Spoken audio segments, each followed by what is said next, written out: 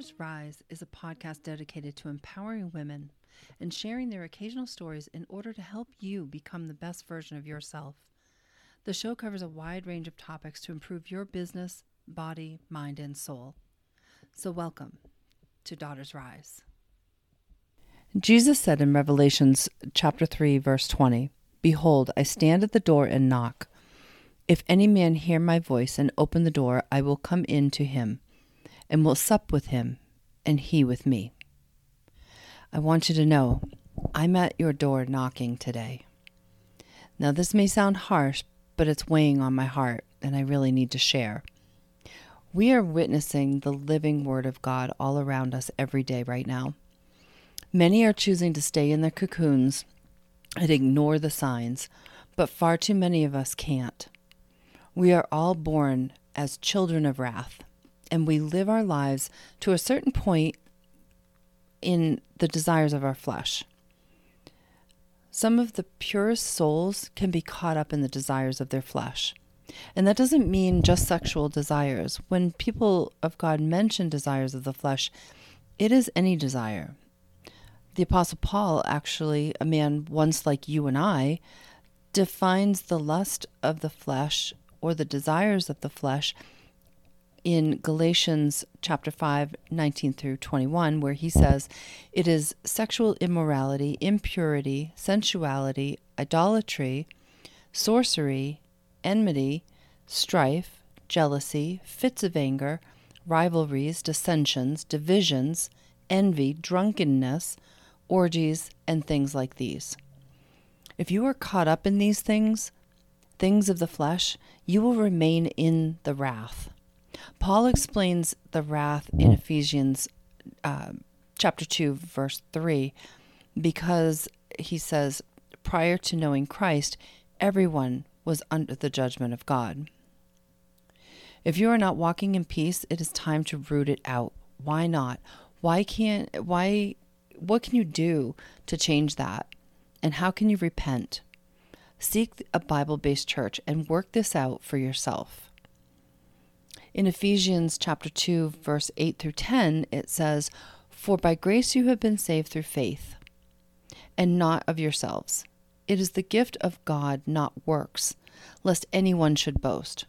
For we are his workmanship, created in Christ Jesus for good works, which God prepared beforehand that we should walk in them." In Titus, it says that God saved us to be, quote, "a people of his own possession who are zealous for good works." That's in Titus chapter 2, verse 15. Good works are intended to meet the needs of others and to make our corner of God's creation productive. And this harkens back to the mandate to till the ground and make it fruitful, which is Genesis chapter 2, verse 5 and 15. And that good works serve God and people, but they are not done primarily to earn favor from God and people.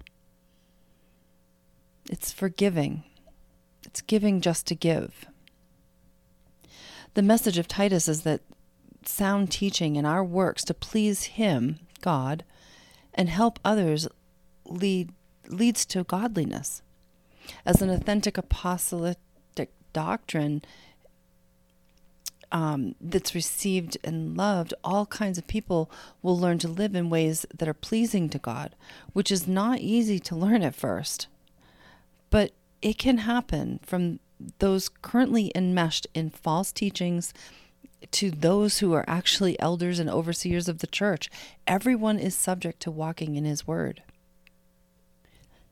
The more we work to overcome our self-centeredness, the more we become aware of our desire to receive from this world, and we come to realize the extent of which we are concerned only for ourselves. This awareness, although very painful, is extremely important. Awareness of our selfishness and the sorrow that realization brings us are what allow for our inner transformation. Feeling our enslavement enables us to be redeemed. If you're awakened to God and to the truth of this floating garden we all live on, If you see God's calling on all of our lives, then isn't it time that you become the knock at the hearts of others who need to be awakened too? Time is precious.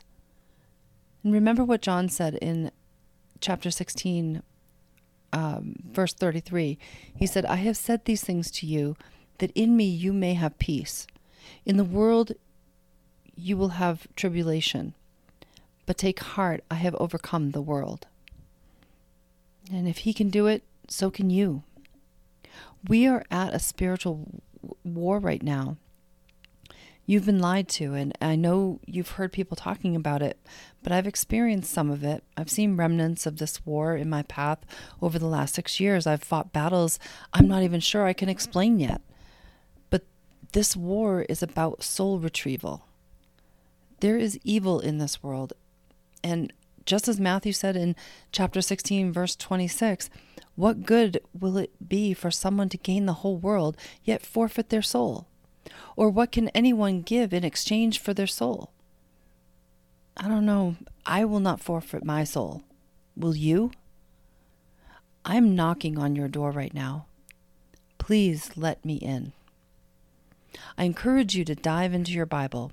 What does it say about your soul? In Matthew 10:28, it says, do not be afraid of those who kill the body, but cannot kill the soul. Rather, be afraid of the one who can destroy both the soul and the body in hell.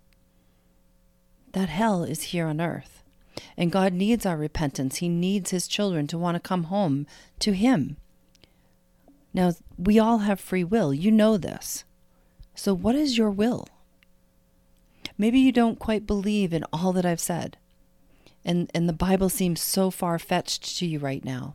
Something so far remote from your life today as you live it. Does that sound about right? I just encourage you to seek others who have woken up. Seek answers to your tough questions right now. Don't ignore them. Bring yourself and your soul to God and live in peace. Your soul can find rest in God. Your salvation comes from him.